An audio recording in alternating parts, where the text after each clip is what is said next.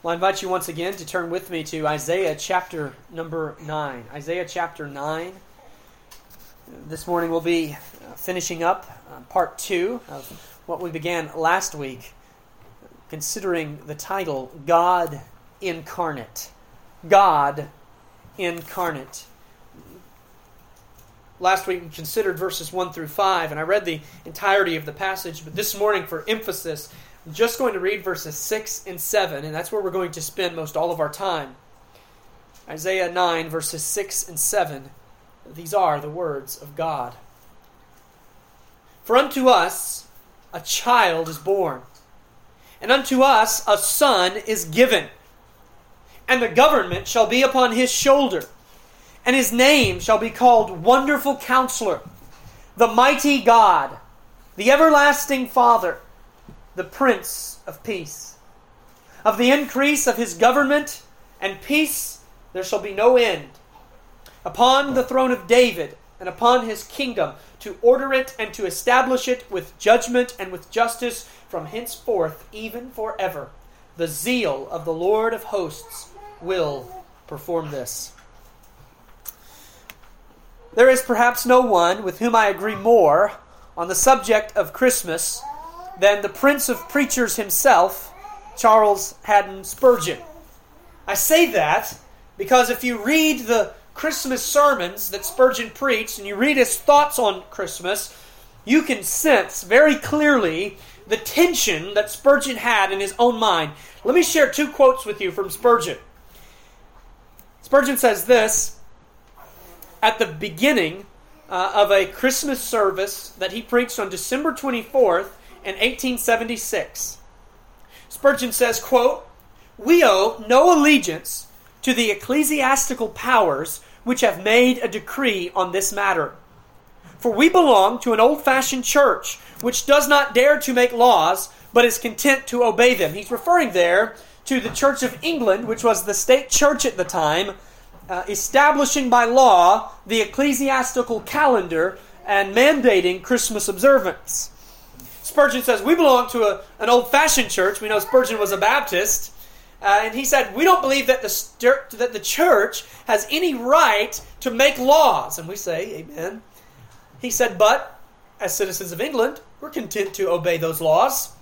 And here's what he means by that. He says, at the same time, the day is no worse than another. If you choose to observe it and observe it unto the Lord, I doubt not that he will accept your devotion. While if you do not observe it, but unto the Lord observe it not, for fear of encouraging superstition and will worship, I doubt not, but what you shall be as accepted in the non-observance, as you could have been in the observance of it. What is Spurgeon saying? He's saying, if you observe the day unto the Lord, and you worship and glorify the Lord Jesus Christ, God will accept your worship.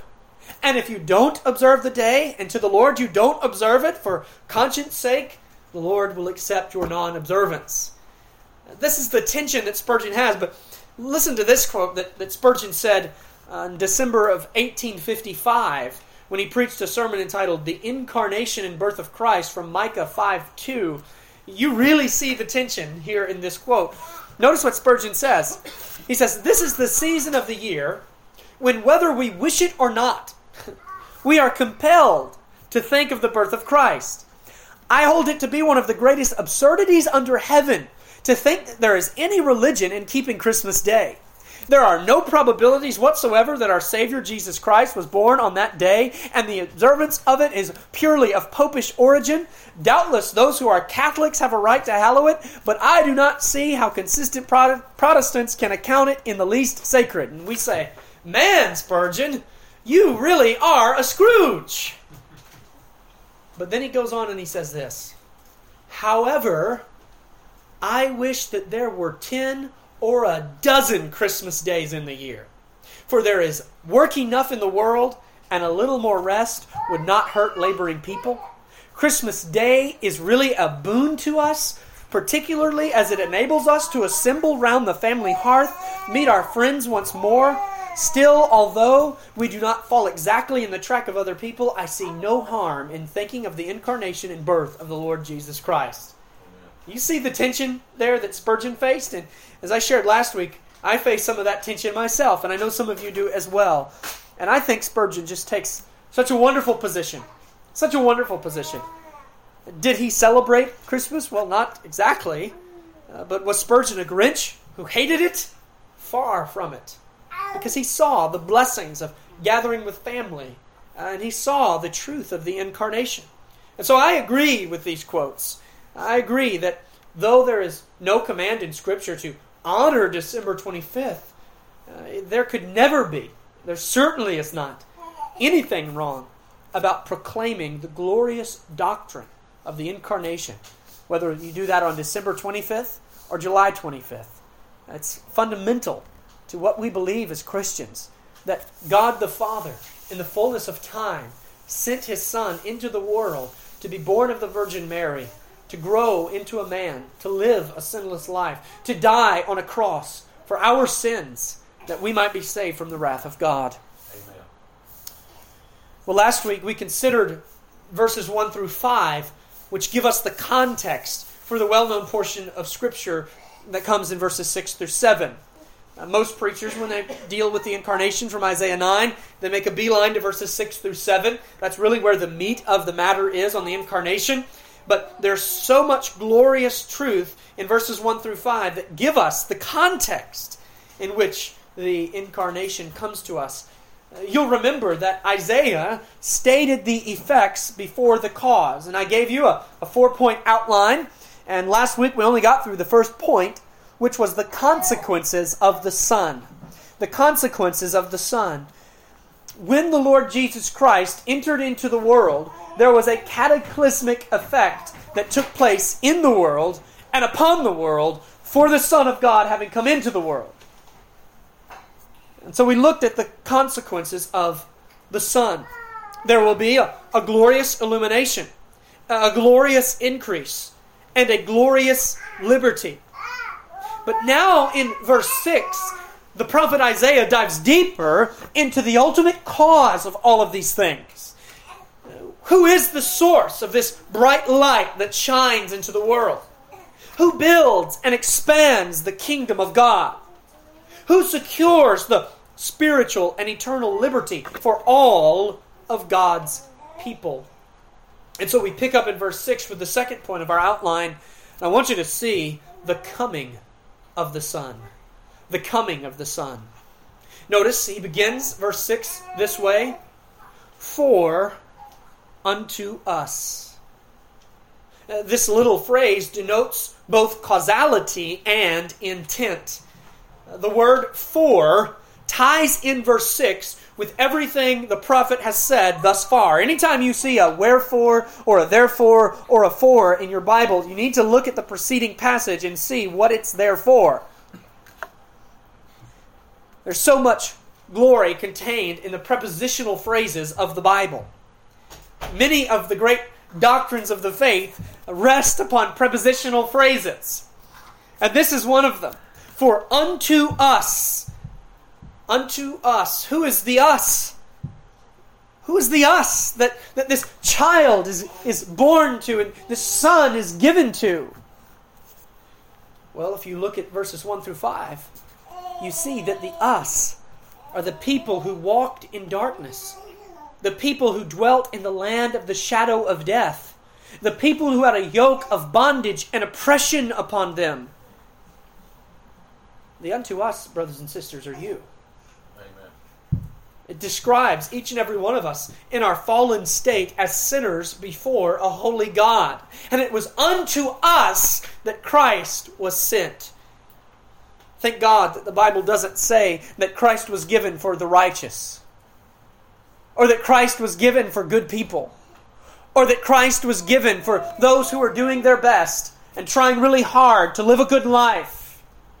Because if it had said that Christ was given for them, I wouldn't have qualified, and you wouldn't have qualified.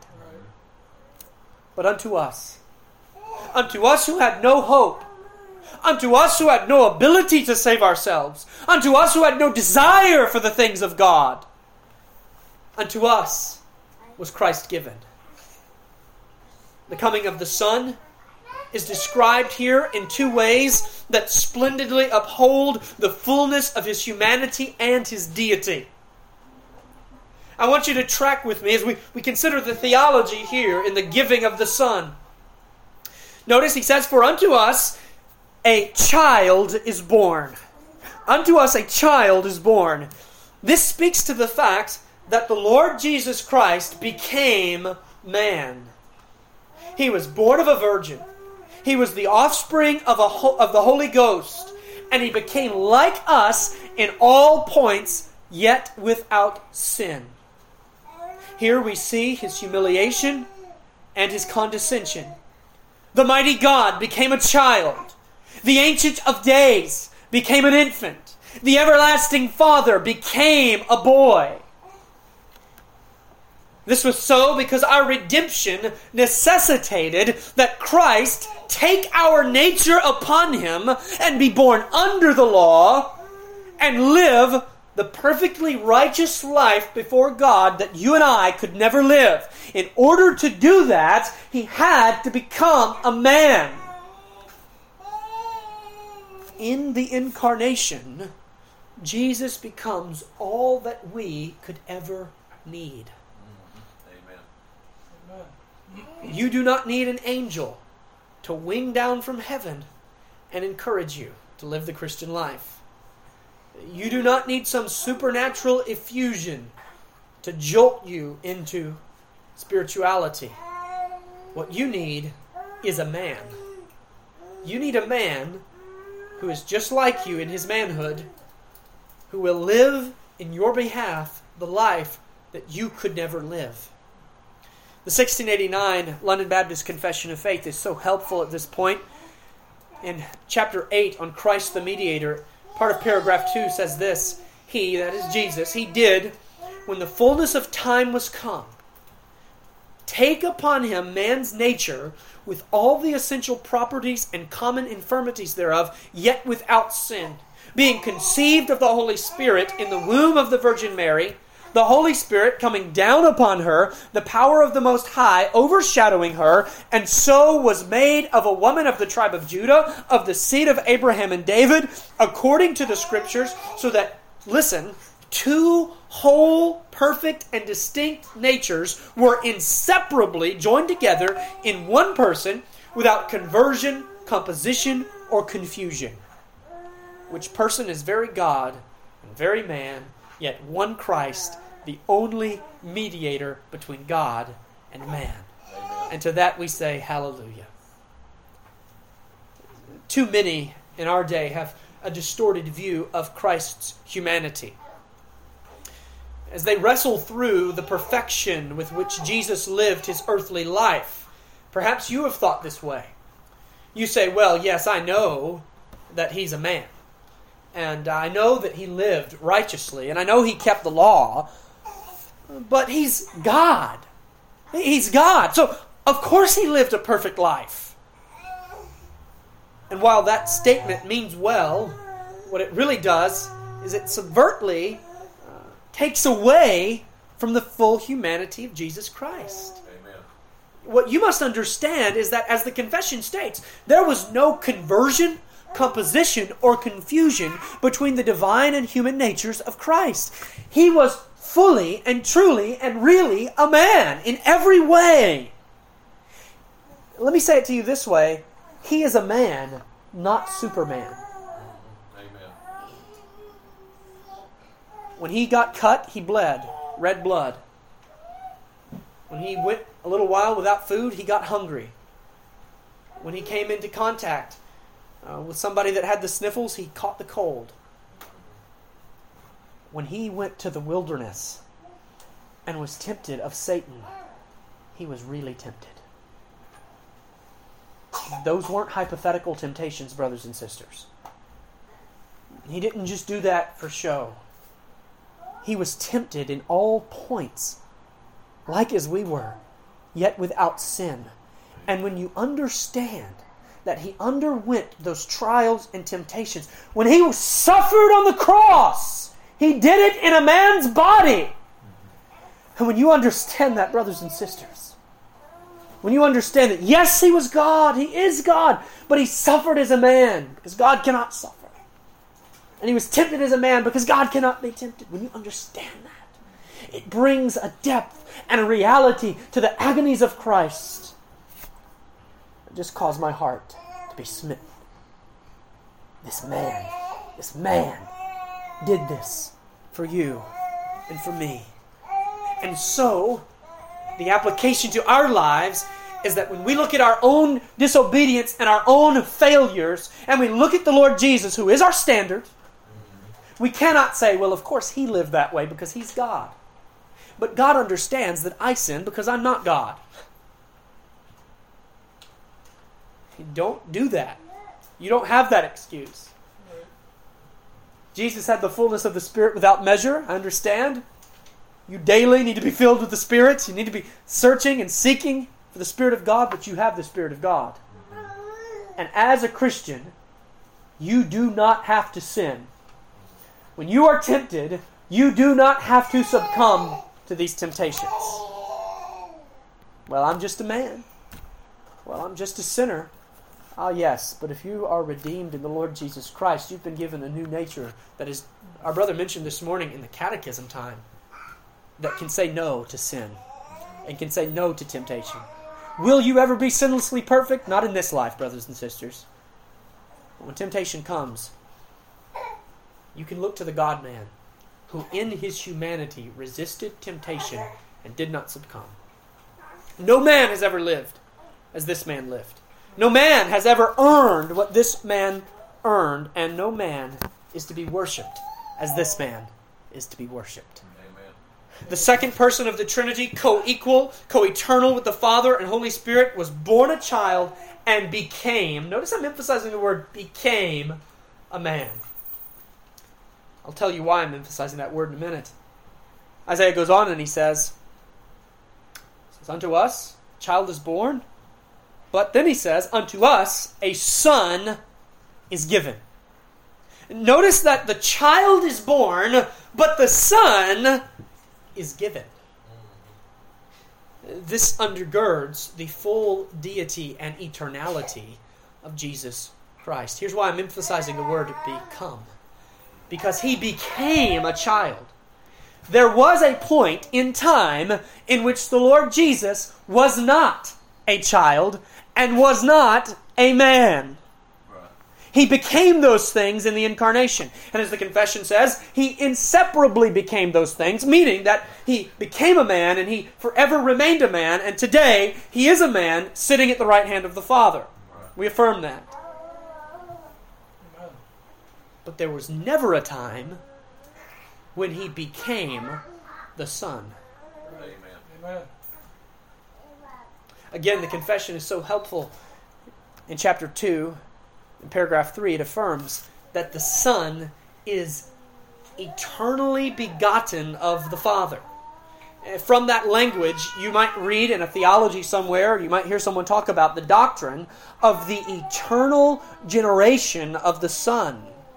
He is eternally begotten of the Father. The doctrine of the eternal generation of the Son is essential for a proper understanding of the Trinity. And the doctrine simply teaches that the Lord Jesus Christ did not become the Son of God, but that He is eternally the Son of God.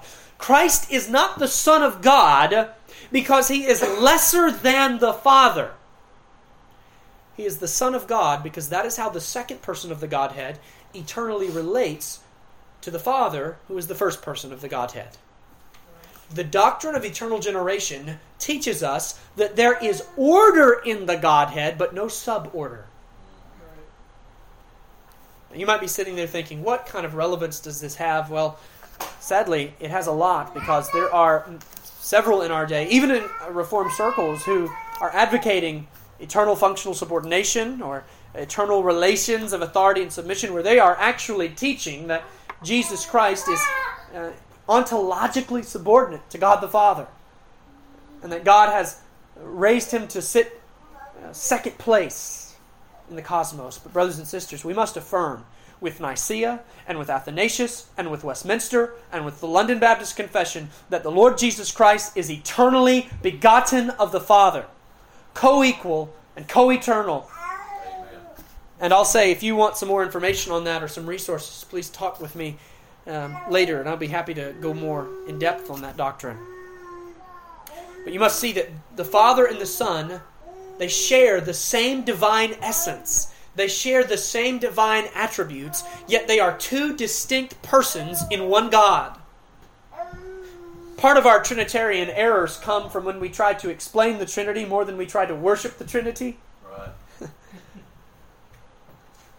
In the fullness of time, the second person of the Trinity assumed a human nature, but not at the expense of his divine nature. True humanity and true deity coexisting in one person without any mixture whatsoever. This is the hypostatic union of the divinity of Christ and the humanity of Christ. And this is why we worship Him, not only as God, not only as man, but as the God-man. Right. Amen. The God-man. You say, why are you dropping all of this theology on us this morning?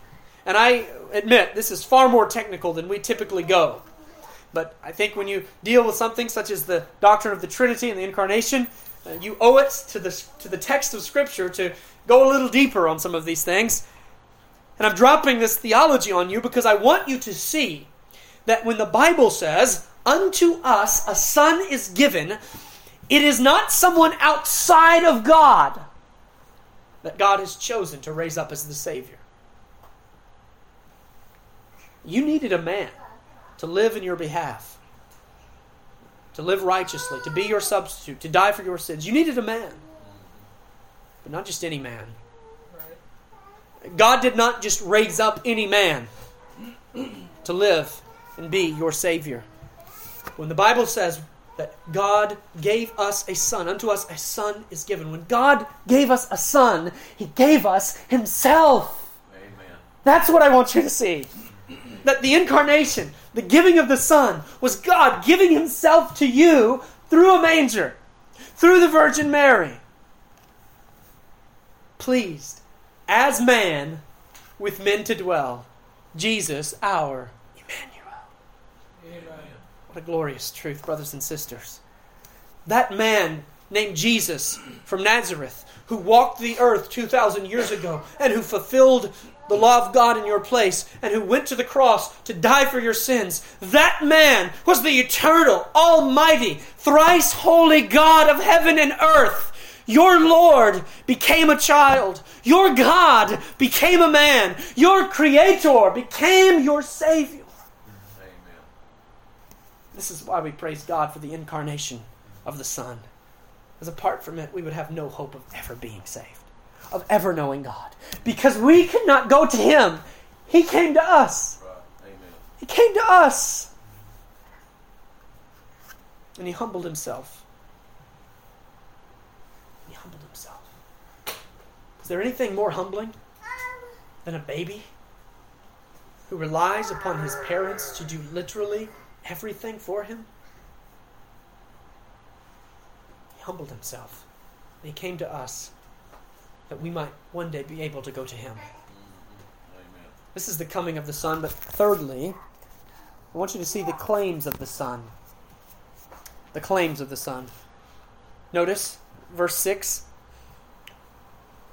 The government shall be upon His shoulders. Now, what's all this talk about government and rule? Well, if you remember from last week, verse 5 ends with a declaration of liberty. The sinful bondage that governed you in your lost condition has been broken. The chains of oppression and depravity have been shattered. The question now is, upon whom does this government fall? You've been liberated from your ruler that ruled over you when you were lost. Well, who rules you now? That's the question. And verse 6 is the answer. The government shall be upon His shoulder.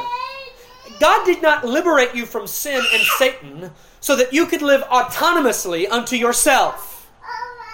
He saved you so that you could come under the government of the child born and the Son given, the God-man, the Lord Jesus Christ.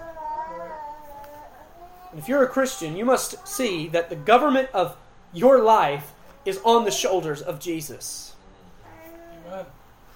And now, in verse 6, Isaiah gives us 4 names, 4 titles that describe what kind of ruler he is. As Christians, we confess that Christ is sovereign over our lives, that he is in control. But that could be a very good thing or a very bad thing, depending on what kind of sovereignty he possesses.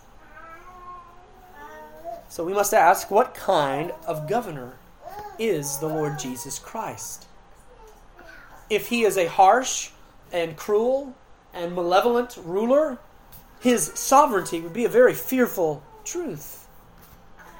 So let us look at these 4 names that define his sovereignty in 4 distinct ways. Number 1, I want you to see that the Lord Jesus Christ possesses a sovereign wisdom. A sovereign wisdom. Notice the first name, it says, his name shall be called Wonderful Counselor. The King James and the New King James put a comma in between these 2 words. We know that the Hebrew never had a comma, and it seems to me that it would be best to treat these 2 words as one name, the Wonderful Counselor. This speaks of the omniscience of the Lord Jesus Christ. He knows all things. He knows all truth. He knows the way of salvation. He knows what is best for your life. Before he ever became your counselor, he was already intimately acquainted with the counsels of God from all eternity. Ephesians 1:11 says, in him also we have obtained an inheritance, being predestined according to the purpose of him who works all things according to the counsel of his will. He is our eternally wise, sovereign, wonderful counselor. Yet at the same time, he has no need to receive counsel from anyone else. Romans 11 verse 34 says, for who has known the mind of the Lord, or who has become his counselor? No problem is ever too small for him to listen. No grief is ever too weak for him to hear. He is ever ready to walk by your side and to give you counsel as you live the Christian life. You might be asking 2 questions at this point. Number 1, how do you share your needs with this wonderful counselor? How do you go to him and make known the needs of your heart and the needs of your soul so that he can counsel you? And secondly, how do you receive his counsel? Let me answer these 2 questions for you with the Scriptures. 1 Peter 5:7 tells us, cast your cares upon him, for he cares for you. Go to your wonderful counselor in prayer, and there make your requests known to God. You don't have to schedule an appointment with his office. You don't have to pay an appointment fee. He is there. He is ready and waiting to hear from you. He is far more ready to hear from you than you are ready to pray to him. I can assure you that. At all times, every day, no matter what comes to pass in your life, you can go to your wonderful counselor with all of the needs of your heart, all the troubles of your soul, and you can share them to him. And you will not have to bear your burden alone, for he will hear and he will listen. And our wonderful counselor has given us a book, and he's given us his Holy Spirit that will guide us into all of his answers. Ephesians 5 verses 17 through 18 says, therefore, do not be unwise, but understand what the will of the Lord is. Do not be drunk with wine, in which is dissipation, but be filled with the Spirit. That means when you're filled with the Spirit, you understand the counsel of God. You understand what the will of the Lord is. This isn't his decretive will, it's his prescriptive will. It's God's will for your life, what he would have you to do. The companion passage in Colossians 3 and verse 16 states it this way, let the word of Christ dwell in you richly in all wisdom. How do I receive the sovereign wisdom from my wonderful counselor? You let his word dwell in you richly. Amen. Let the word of Christ dwell in you richly. To receive the blessings of your wonderful counselor, you go to him in prayer, you trust the illuminating ministry of the Holy Spirit, to reveal His counsel to you in His Word. Secondly, with our ruler, our governor, we see sovereign strength. His name shall be called the Mighty God. The Lord Jesus Christ is not only God, He is the Mighty God. This speaks to His omnipotence. All power on heaven and earth is His. All dominion belongs to Him. He rules with an unrivaled and unbridled sovereignty. Amen. Not only does He have the wisdom to provide wonderful counsel, He has the strength to perform all that He ordains. Amen. He is mighty to save, mighty to remove our sins, mighty to redeem us from the wrath of God, mighty to secure us with Him forever. No man can pluck us out of His hand because we are secured in the grasps of the mighty God. False religions of this world bow down to deaf, dumb idols that can't move, that can't speak, that can't do anything. If your God has to be picked up and carried from place to place, He's not much of a God. But we bow before the mighty God, who has all power, and who sits in the heavens, and with His power does whatsoever He pleases to do. Amen. He is mighty to rule His kingdom. He is mighty to defeat His enemies. He is mighty to judge sinners. He rules with unrivaled perfection. And on the last day, there will be no one standing to oppose Jesus Christ, the mighty God. That's right. Thirdly, we see in the Lord Jesus sovereign care. Sovereign care. His name shall be called the Everlasting Father. Now, what are we to make of the Son of God being named the Everlasting Father? We just talked about how we don't conflate the first person of the Trinity and the second person of the Trinity. So this isn't teaching anything of the such. But yet there are two senses in which Christ becomes our everlasting Father. Number one, Christ is the Father of time and eternity. He literally is the Father of all things everlasting.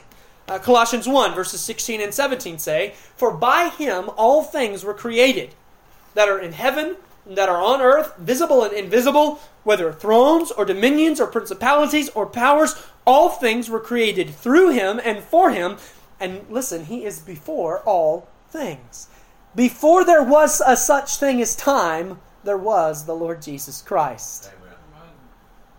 But secondly, when Jesus died for sinners, there is a sense in which He becomes a father figure to them, in that He leads them to God the Father. Isaiah 53 and verse 10 says that He shall see His seed. It refers to those sinners saved by the death of Jesus Christ as His offspring. In John 14, I believe it is, Jesus tells His disciples, "I will not leave you as orphans." So no, Christ is not God the Father, but He does care for His people as a father cares for his own children. We have sovereign care in the Lord Jesus Christ. No one will ever care for you like Jesus. No one will ever understand you like He does. A father has a really intimate relationship with his children. He understands his children better than anyone, except maybe their mother. No one loves them the way He loves them. No one would lay down his life for them the way He would lay down His life for them. And in the same way, our Lord Jesus Christ fathers us, spiritually fathers us in the faith, and nourishes us, and grows us, and develops us, and gives us a relationship with God the Father. So we see sovereign care. And fourthly, in these names, we see a sovereign peace. His name shall be called the Prince of Peace. Remember, we mentioned that the truth of Christ's sovereignty was either very blissful or very terrifying, depending on the character of his rule. Therefore, this is perhaps the most encouraging name in this verse. Earthly tyrants are known for their warfare. Sin has created a world in which hostility abounds. You turn on the news and you see of a mass shooting here, and you see of a bomb strike there, and you see of death here. But the Christian can take heart in knowing that his God, his King, is the Prince of Peace. What peace the Lord Jesus Christ brings about between you and God, and between you and fellow believers. And there's even a sense in which he brings about peace between you and unbelievers who don't even desire peace. But yet you're able to have peace in your own heart. Ephesians 2 and verse 14 tells us that he himself is our peace. Christ is our peace. That what was born 2,000 years ago there in Bethlehem was the peace of the world. And we are most like him when we exhibit this peace in our lives. One of the marks of a Christian is that in the midst of chaos, in the midst of tension, in the midst of events that would cause most to pull their hair follicles out of their scalp, there is a peace that so characterizes their life because they trust in the sovereign Prince of Peace who rules over all things and rules over all things well. When we are always fighting with one another, when we always have tension in our relationships, we're not preaching that we know the Prince of Peace. But when tensions do arise, and by God's grace, our desire is to find the quickest way to secure peace, then we're following after our Lord. And if you're outside of Christ today, I pray that you see your need for peace. You are at war with God, and God is at war with you. And only the Prince of Peace can put an end to this warfare. Those who have objective peace with God then enter into subjective peace of God. Philippians 4:6 says, "The peace of God, which surpasses all understanding, will guard your hearts and minds through Christ Jesus." The psalmist tells us that we are to seek peace and pursue it. Is that the way you live your life, dear Christian? If others were to take a survey about your character, would they describe you as someone who's peaceful or someone who's contentious? Sometimes Christians, when they start talking about what should bring peace, become more divisive than ever. Just go on some Facebook theology group, and you'll see Christians biting and devouring one another, debating about the Prince of Peace. Oh, what a rebuke. No, may we stick to our convictions as firmly and as tenaciously as we know how to do before God. But may we strive to be peaceful. Strive to be peaceful one with another. My prayer for this assembly is that God would give us peace. And I thank God because we have it. We have unity right now, and I'm very thankful for that. But we don't need to take it for granted or presume upon it. Oh God, preserve our peace. Preserve our peace. And when you don't have peace, it should cause you to wonder. If you're living your life and you're just constantly troubled and restless and you're always anxious and you're always stressed and you're always overwhelmed, then I ask you, how is your relationship with the Lord? God has not given you the spirit of fear, but of power and of love and of a sound mind, of a peaceful mind. Could it be that the stress and the anxiety that you think are being caused by external factors, could it really be that the root of that problem is your relationship with the Lord?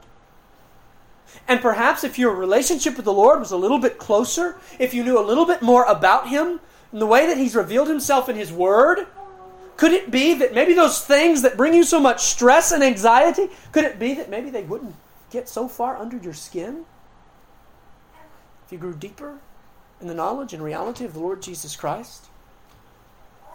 See, this world is full of woes, but if you can pillow your head at night and point your toes toward heaven and know that you have peace with God because you're saved by the Prince of Peace, then all of life's troubles seem so small compared to the overwhelming peace that God gives to His children.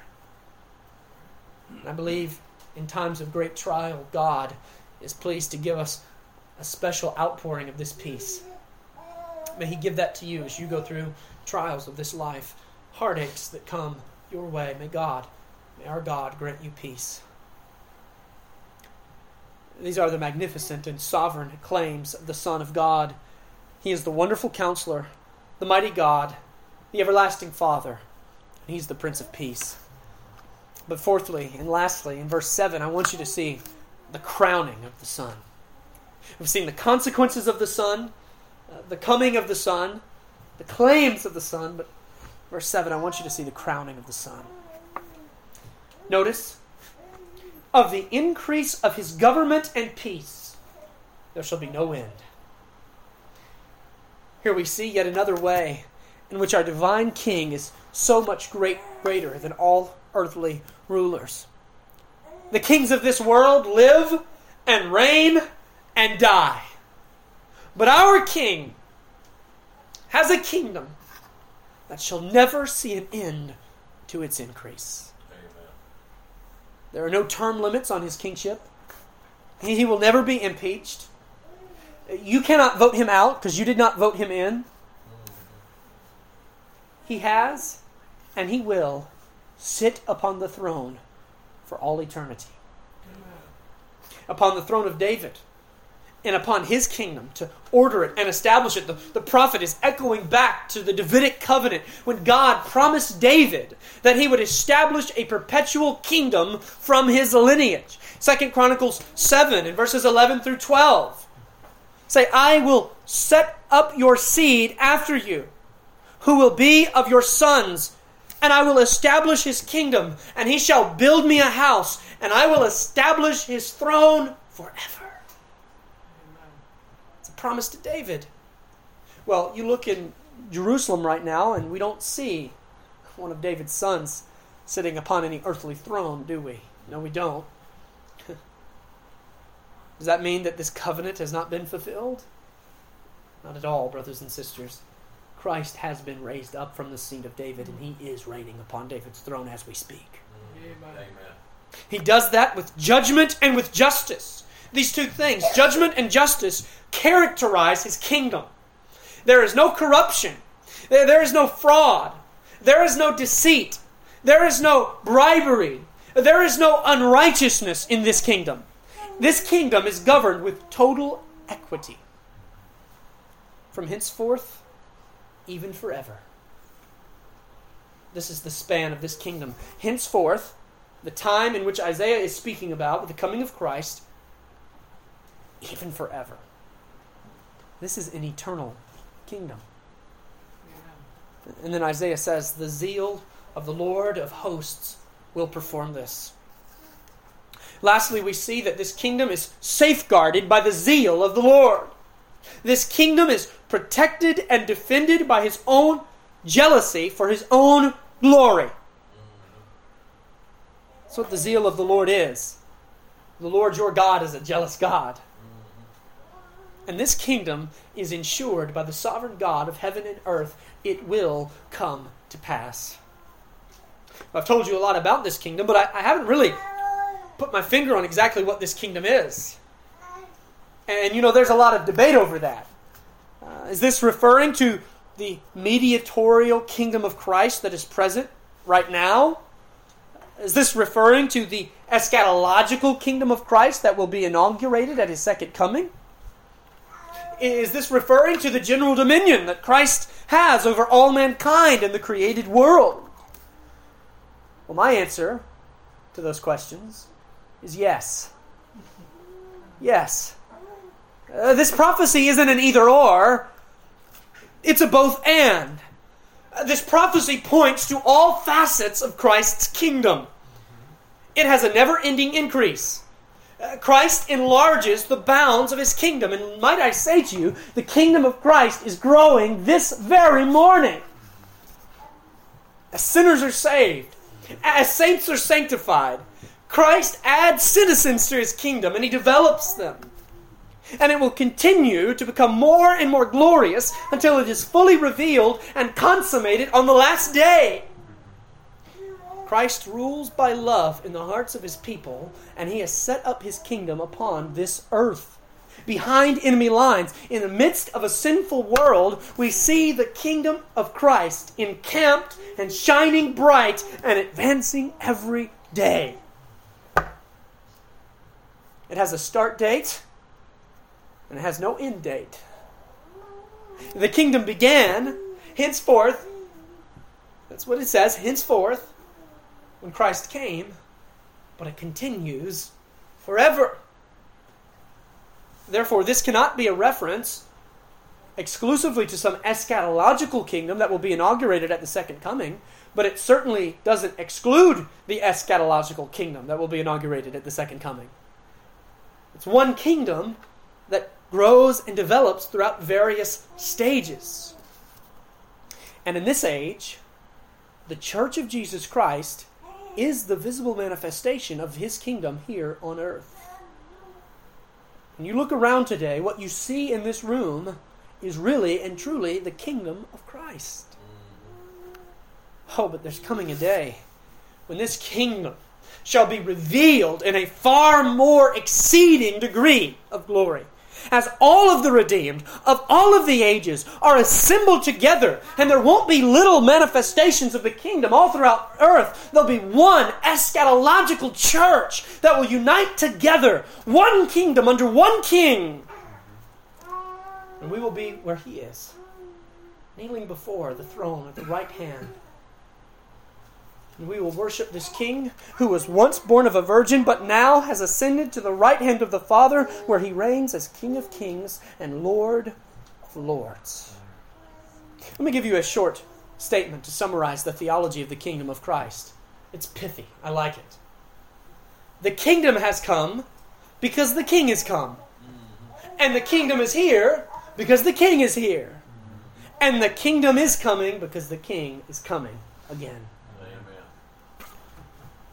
Well, on this December 25th, may you not only worship the babe born in a manger, but may you see the totality of Christ's person and work. He was born as a child, but he reigns as a king. And he will forevermore reign as the God-man, exalted to the right hand of the throne of God. Right. And if you don't know this king, if you are not a citizen of his kingdom, you must see that your soul is in great danger this morning. The kingdom of Christ is advancing in this world, and Jesus is conquering his enemies, and it's only a matter of time before he gets to you. But this conquering king, he's also the Prince of Peace. And he's revealed very clearly in his word how you may have peace with him, how you may enter his kingdom. Mark 1 and verse 14, the time is fulfilled and the kingdom of God is at hand. Repent and believe the gospel. See, this Prince of Peace not only commands you to be at peace, he has also died to give you everything that you need to have peace. You cannot earn your salvation. You cannot work your way into the kingdom. You don't get into the kingdom because you're good enough or because you deserve it. You get to the kingdom through repentance of your sins and faith in the Lord Jesus Christ. To be found in him is to be accepted in God and to be made a citizen of the kingdom. So I say to you today, forsake your works and your own failing efforts and cast yourself at the mercies of this King. Before his crown came his cross. And not only is this the King that rules over you, this is the King that died for you. And in his death, he accomplished the salvation of every sinner who would ever trust him by faith. So bow the knee before this King. Confess him as Lord.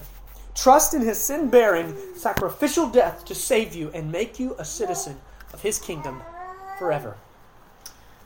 Father, we thank you in Jesus' name, Lord, for sending your Son into the world to be born of a virgin, to live a sinless life on our behalf, to die for us on the cross, and to be now seated, ruling and reigning at the right hand of God. Oh Lord, how we love you, how we praise you, how we worship you, and hallow your holy and blessed name. Father, I pray that you would magnify Christ as he's preached, that the gospel would be so clear, and that if there's anyone here that sees their need for Christ, that you, by the Spirit of God, would be pleased to manifest yourself to him, to reveal the Son. If there's a Christian here that perhaps they've been having a rough go of it, their spiritual life has just been struggling, oh God, may you minister to them and give them the grace to once again return to their first love and to devote their lives to the cause of Jesus Christ. May God be true and every man a liar. Thank you for allowing us to come and worship before your presence. In Jesus' name, amen. Amen.